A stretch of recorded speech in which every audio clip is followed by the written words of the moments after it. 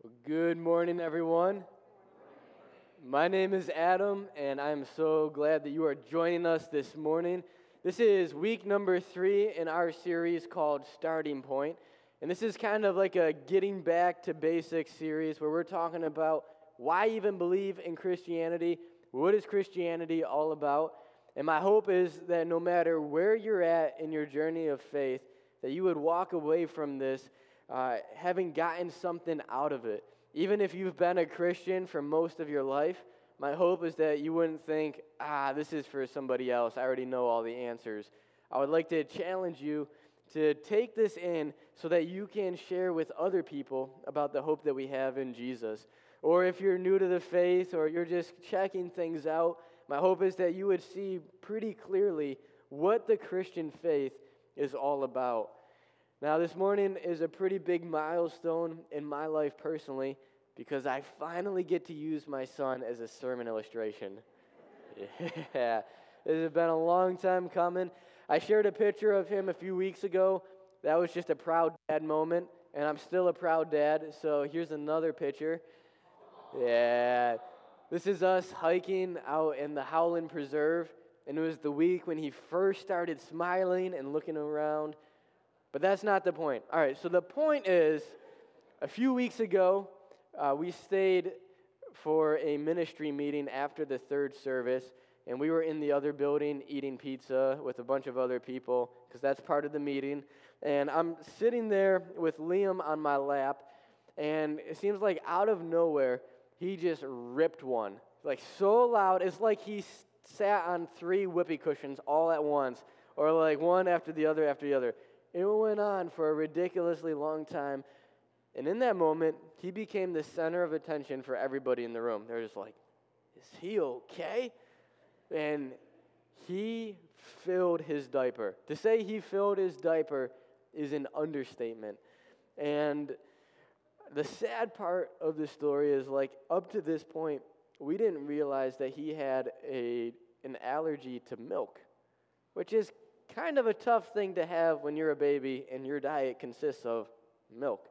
So all that to say, we were going to like doctor's appointments and stuff, trying to get it figured out. He had some digestion issues.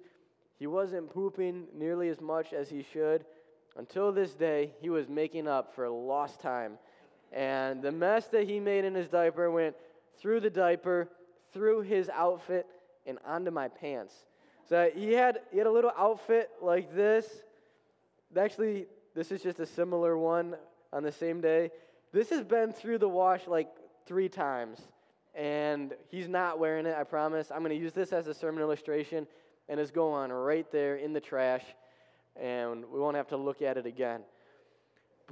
Good.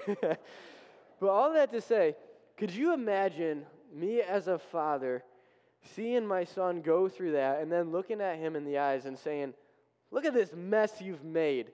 Go clean that up yourself, and turning my back and walking away, leaving him to either change his own diaper, which is hard to do at 8 weeks old, actually he was like 6 weeks at the time, or to just sit there in that mess that he was in. And I think since being a father, I've gained a little bit better perspective on the love of our Heavenly Father.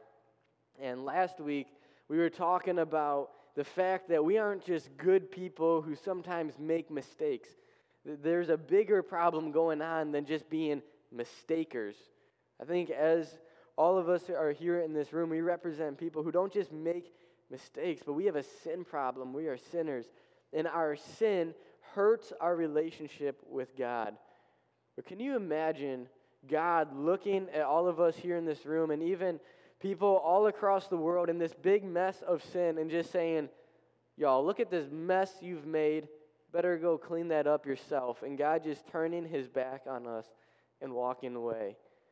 Can you imagine God doing that? I mean, maybe you can. Maybe you've kind of gone through life with the mentality that you got to just clean up your life before you can come to God, and then maybe he'll accept you. But I think that the truth is there's no way that I can even love my own son as much as God loves everybody here in this room. Because God loves everybody here in this room, because God loves the world, He didn't just give up and walk away when this world became a mess of sin. Instead of turning his back on the mess, God waded into our mess. Before sin even entered the world, God had a plan to rescue us from our sin. And when sin finally did enter the world, when humanity sinned against God and disobeyed him, God shared that he would work out a plan to rescue his people from sin. And we don't really see that plan start to unfold until we see God work through a man named Abraham. And so we're going to take a look at Abraham's story and see what God does through his life in order to offer a solution to our sin problem. So if you have your own Bible, you can turn to Genesis chapter 12. If you don't have your own Bible, that's totally fine. We'll have it up here on the screen for you to follow along. Genesis chapter 12, we're going to start in verse 1. And just a heads up, Abraham had a name change partway through his life. Most of us here probably know him as Abraham, but before his name was Abraham, his name was Abram. So as we're reading these verses, it's about a guy named Abram. It's really the same guy that we know today as Abraham. So Genesis chapter 12, verse 1. It says, "The Lord had said to Abram, 'Leave your native country, your relatives, and your father's family, and go to the land I will show you.'" Can you imagine God just kind of showing up out of nowhere and talking to you? It's kind of a big deal. And what's interesting about the situation here is that this happened long before the Bible was ever written. And so I have no idea what Abraham even knew about God, if he knew anything about God. I'm sure we know a lot more about God today because we have the Bible than Abraham did. So God shows up to Abraham and he's like, "All right, here's what I want you to do. Leave your family, leave the land that you grew up in, and move to this land that you've never been to before." Now maybe you're thinking, all right, that sounds just like God. Like God waits till we get comfortable, and then he shakes up our life and points us to get out of our comfort zone or test our faith or something like that. And I think what's going on here is God is not just getting Abraham out of his comfort zone or just even testing his faith. God has really big plans to work through Abraham. And we're going to see how these plans unfold through 3 promises that God gives to Abraham. And as we walk through each of these promises that God gives to Abraham, I think what we're going to see is the Bible is not just a religious book. The Bible is not just a spiritual book about things that you can't see or things that we wish were true or warm, fluffy things. But the Bible is a book about real places, real people, things that actually happened. And even if you don't believe in the Bible, I think you would agree that these promises that we're reading about are actually fulfilled today. So the first promise that God gives to Abraham is, he says in verse 2, "I will make you into a great nation." And we'll stop right there. So God promises to make Abraham into a great nation, and I think God goes over and above on this one. Abraham isn't just the father of one nation, but actually of 2 nations. So here's kind of a very concise family tree. Abraham had 2 sons. Most of us are probably familiar with his son Isaac and then his son Jacob, who got a name change to Israel. So that becomes the nation of Israel. He also had a son named Ishmael, and Ishmael is the father of the Arab nation. And so there's a lot of people out in the Middle East who really don't believe much of what the Bible has to say, but they would point back to Abraham and say that he is the father of their nation. And so this promise that God gave Abraham all those thousands of years ago has already been fulfilled. There's another promise that God gave him. He said, "I will bless you and make you famous, and you will be a blessing to others." Now, how many of you have ever heard of a guy named Kedorlaomer? Go ahead and raise your hand if you've heard of Kedorlaomer before. Yeah, we got one guy in the room, and he went to seminary to learn that. So If you don't know who Kedorlaomer is, that is totally fine. But this guy, he lived around the same time as Abraham, and he was like the king of kings. He was the king of Edom, and there were other kings who lived underneath his rule. So he's a pretty big profile. But you know what's interesting? In the room this size, there is only one person who knows who Kedorlaomer is. How many of you know who Abraham is? Go ahead and raise your hand. All right. You've at least heard of Abraham. I think that goes to show that Abraham is indeed a pretty famous person to be remembered throughout all of history. And I think you know you're famous when you have songs written about you that people still sing thousands of years later. How many of you have heard the song, Father Abraham had many sons, and you start doing weird stuff with your arms and legs? I don't know how that connects to Abraham's life, but there's a song about him. And I looked this up on Spotify. I'm like, how popular is this song? And on Spotify, by this particular artist, this song has got more than 4 million listens. And maybe there's just a few kids who listen to this song on repeat, like all night long, or drive their family crazy with it. Or maybe it's actually a pretty popular song. And all that to show God promised that Abraham would be famous and that he would be blessed. And we see this is true today. And then the third promise that God gives Abraham, he says, in verse 3, I will bless those who bless you and curse those who treat you with contempt. All the families on the earth will be blessed through you. Now, this is the one promise that maybe you read it and you're like, what is going on here? What does it mean for all the families of the world to be blessed? You might even think, is that really true? But that word family could also be translated as clan. All the clans of the earth, or all the different people groups of the world would be blessed through Abraham. And I think that this is fulfilled ultimately through Jesus. Here's a super brief family tree. So you have Abraham, the Israelite nation. David was king over Israel for a while, and he was an ancestor to Jesus. So Jesus comes from the line of Abraham.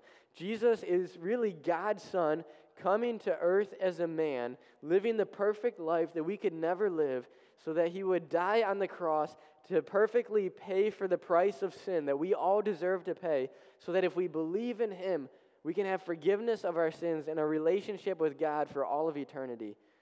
And I think that is the biggest blessing that anybody could ever experience. And this blessing of a relationship with God is not just limited to people in the Israelite nation, but this is an offer that is extended to all nations and all peoples. And you could even say that the impact that Christians have made, followers of Jesus, has been pretty incredible throughout the world. That is far greater than any other nonprofit organization, as far as like starting orphanages, building hospitals, digging wells, and just being there for people in need. God has greatly used followers of Jesus to be a part of this impact, and it traces back to Abraham.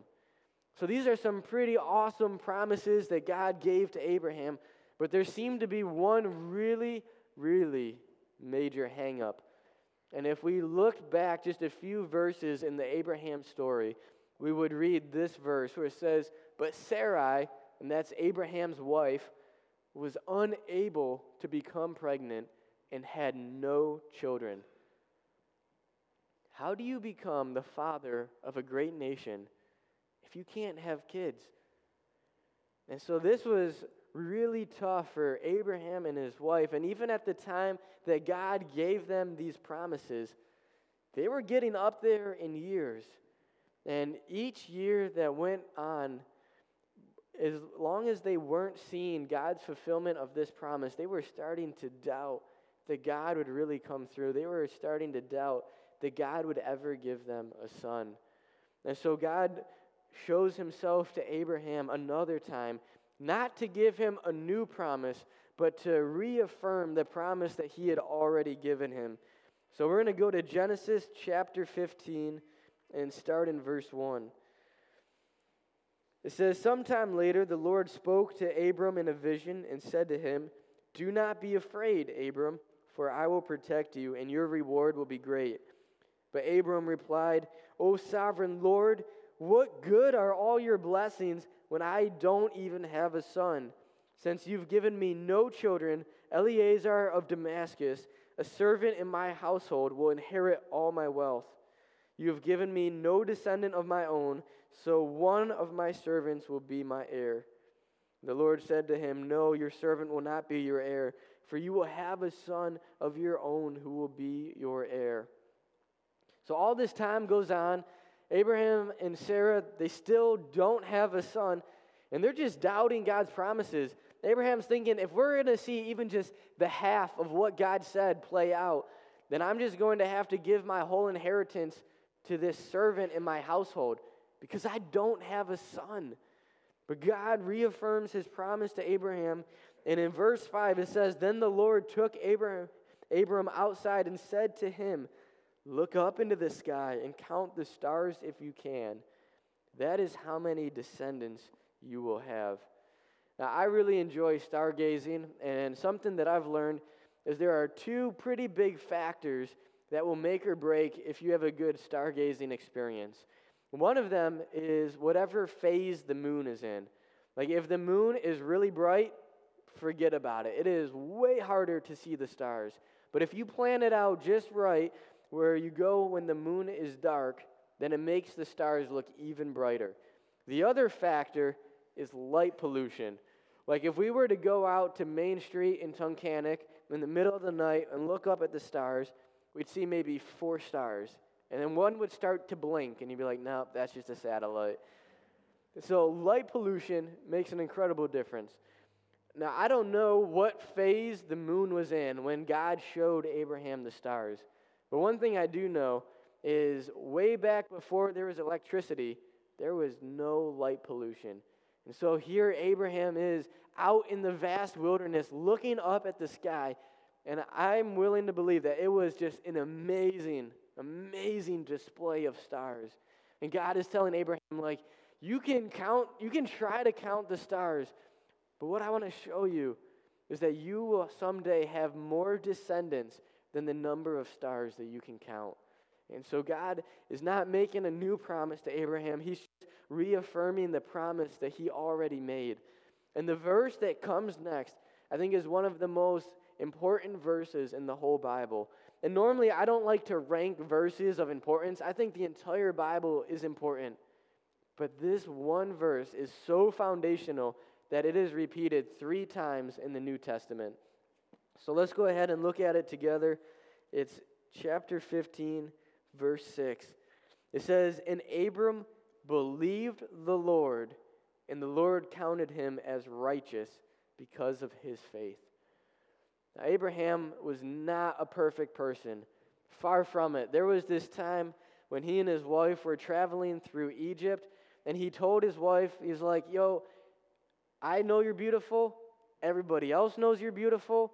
And as we go into Egypt, there's going to be Egyptians who want to take you as their own wife. And they'll probably kill me to get to you. So let's just say that you're my sister, all right? So they kind of played it off like she was his sister. And the king of Egypt sees that she's beautiful and is like, oh, she's on the market. So he takes her in as his own wife. And guess what Abraham does? Nothing. He just sends his wife to become somebody else's wife. Doesn't say anything, doesn't do anything. So his wife is taken into the household of the king, and eventually God makes it pretty clear to the king through sending plagues on him that she is actually a married woman. And so he gives her back to Abraham, and he's like, why did you lie to me? Why did you say that she was just your sister? And I've never read it in the Bible, but I'm pretty sure Abraham and his wife needed serious marriage counseling after that whole incident. He's probably like, why did you give me up? You didn't even say anything. But they're still together, and they're part of this whole incredible story of God's plan to rescue us from our sin. And so all that story to say, Abraham is not a perfect person. He's had some junk in his life. He's done more than just make a few mistakes. He is a sinner. And as we talked about last week, sin hurts relationships. His relationship with God was hurt because of his sin. But when Abraham believed in God's promises, it says that he was counted as righteous. Like God did not hold Abraham's sin against him anymore. And because Abraham's sin was not held against him, he was able to have a right relationship with God. Trusting in God resulted in a right relationship. It was nothing that Abraham did. It's not just because Abraham was somebody special, but it was that trust that made him in a right relationship with God. And so maybe the big question is, all right, is that just true for Abraham? Is that just true for people who lived in the Old Testament, like the time before Jesus? Or is that true for us today? I think the big question is, what if a starting point for a relationship with God is trust? And maybe you've thought about the Bible and everything that the Bible says and kind of split it into two halves, like maybe thinking before the time of Jesus, they just had to obey the 10 Commandments or obey all the rules that Moses gave them from God. And as long as they obeyed rules, then that's how they would get to heaven, right? Well, Abraham lived before the time of Jesus. And it wasn't by following rules that made his relationship right with God. It was simply trusting that God would follow through on his promises. And there's been people throughout history, especially the religious leaders and the Pharisees, who believed that they could have a right relationship with God just because Abraham was their great-great-great-great-great-great-grandfather. And Jesus is saying it's not about your family tree that makes you right with God, but it's about your faith. And we see this in the words of Paul. He's actually going to quote that verse that we read just a moment ago about Abraham believing in God. So Paul says in the New Testament, so after the time of Jesus, Abraham was, humanly speaking, the founder of our Jewish nation. What did he discover about being made right with God? If his good deeds had made him acceptable to God, he would have had something to boast about. But that was not God's way. For the scriptures tell us Abraham believed God, and God counted him as righteous because of his faith. And when people work, their wages are not a gift, but something that they have earned. And so what he's saying here is that a right relationship with God is not something that we earn. It's something that's given to us as a gift, and we can receive it simply by believing that what God says is true. I think what's hard, though, for a lot of us is that it feels just too simplistic. Like, all right, am I really going to get to heaven just through belief, just through trust? Maybe I can believe the right things and do some things for God, and that's what it'll take to have a right relationship with Him and get to heaven. But a few weeks ago, I was in a men's group, and one of the guys was showing me something called a rocket book. How many of you have heard of a rocket book before? A few of you? This thing is so fancy to me, all right? It's like a notebook that has whiteboard pages. You use a normal pen on it, and then it's got a QR code at the bottom that you can scan it with your phone, and it becomes a digital document. And then you can use a cloth and some water and erase the pen to use it over and over again. So somebody was showing this to me, and my mind was blown. I was like, what? This is like the best thing since sliced bread. Well, a few days later, one of my friends bought me a rocket book, and he gave it to me as a gift. Now, how would my friend feel if after he gave me this gift, I came up to him and I was like, hey man, thank you so much for the new notebook, and I reach into my pocket and pull out a wad of cash, and I give him that cash for the notebook? You think he'd be like, yeah, you're welcome. I really needed the money, so thanks. Or that's why I gave it to you. Probably not. Because the moment that I pay him for what he gave me, it's not a gift anymore. It becomes a transaction. It becomes something that I earn, something now that I feel some sense of entitlement to. And it takes the focus away from his generosity and places the focus on my own efforts. And I think the same is true when it comes to having a right relationship with God, is we can have this forgiveness of our sins and a right relationship with God simply by receiving God's free gift for us through belief and trust. But instead of just accepting what God is offering us, we're like, all right, how many times do I have to go to church? How many times do I have to do all of these things in order to earn this relationship with you? And if we try to do that, then we take the focus away from God's generosity and we put it on our own efforts. And I'm not saying that it's wrong to live the way that God wants you to live and to live in obedience to Him. That's so true. Like, we need to do that. But that isn't what earns us God's approval. It isn't what earns us a relationship with Him. If we do the right thing and obey the Bible, then it's out of a love for God and what He has already done for us. It's not about what we can do for God, but it's about accepting what He's already done for us and then living that out in a relationship with Him. And so I don't know where you're at in your journey of faith. Maybe you need to start a relationship with God to take care of your sin problem. Maybe you've been trying to fix this problem on your own by doing good works, when instead of doing good works, what you need is just to believe in what Jesus has already done for you on the cross. And maybe you are a Christian, but sometimes you feel like you have to earn God's approval. You have to earn a relationship with Him. And I want to encourage you that that price for your sin has already been paid for, and that God wants you to live for Him, but you don't have to do that to earn His love, but only to demonstrate your love for Him. And the other thing I just want to make available is this book, which is probably not new information for most of you, but we have this at the Welcome Center. And I keep bringing it up because we ran out of copies the first week and the second week. We are not going to run out of copies anymore. But this little book answers the question, what does it take to get to heaven? And maybe you already know the answer to that question, but it could be there's somebody in your life who's trying to connect the dots, or they're looking for answers in all the wrong places. I want to encourage you, even if you already have this book for yourself or you know all the answers, to pick up one of these books and to give it to somebody else. And maybe God can use this little book just in their journey of faith and coming to experience a relationship with Him. Because at the end of the day, God has done so much for us in offering a relationship with us, and we only need to receive it through faith. Let's pray.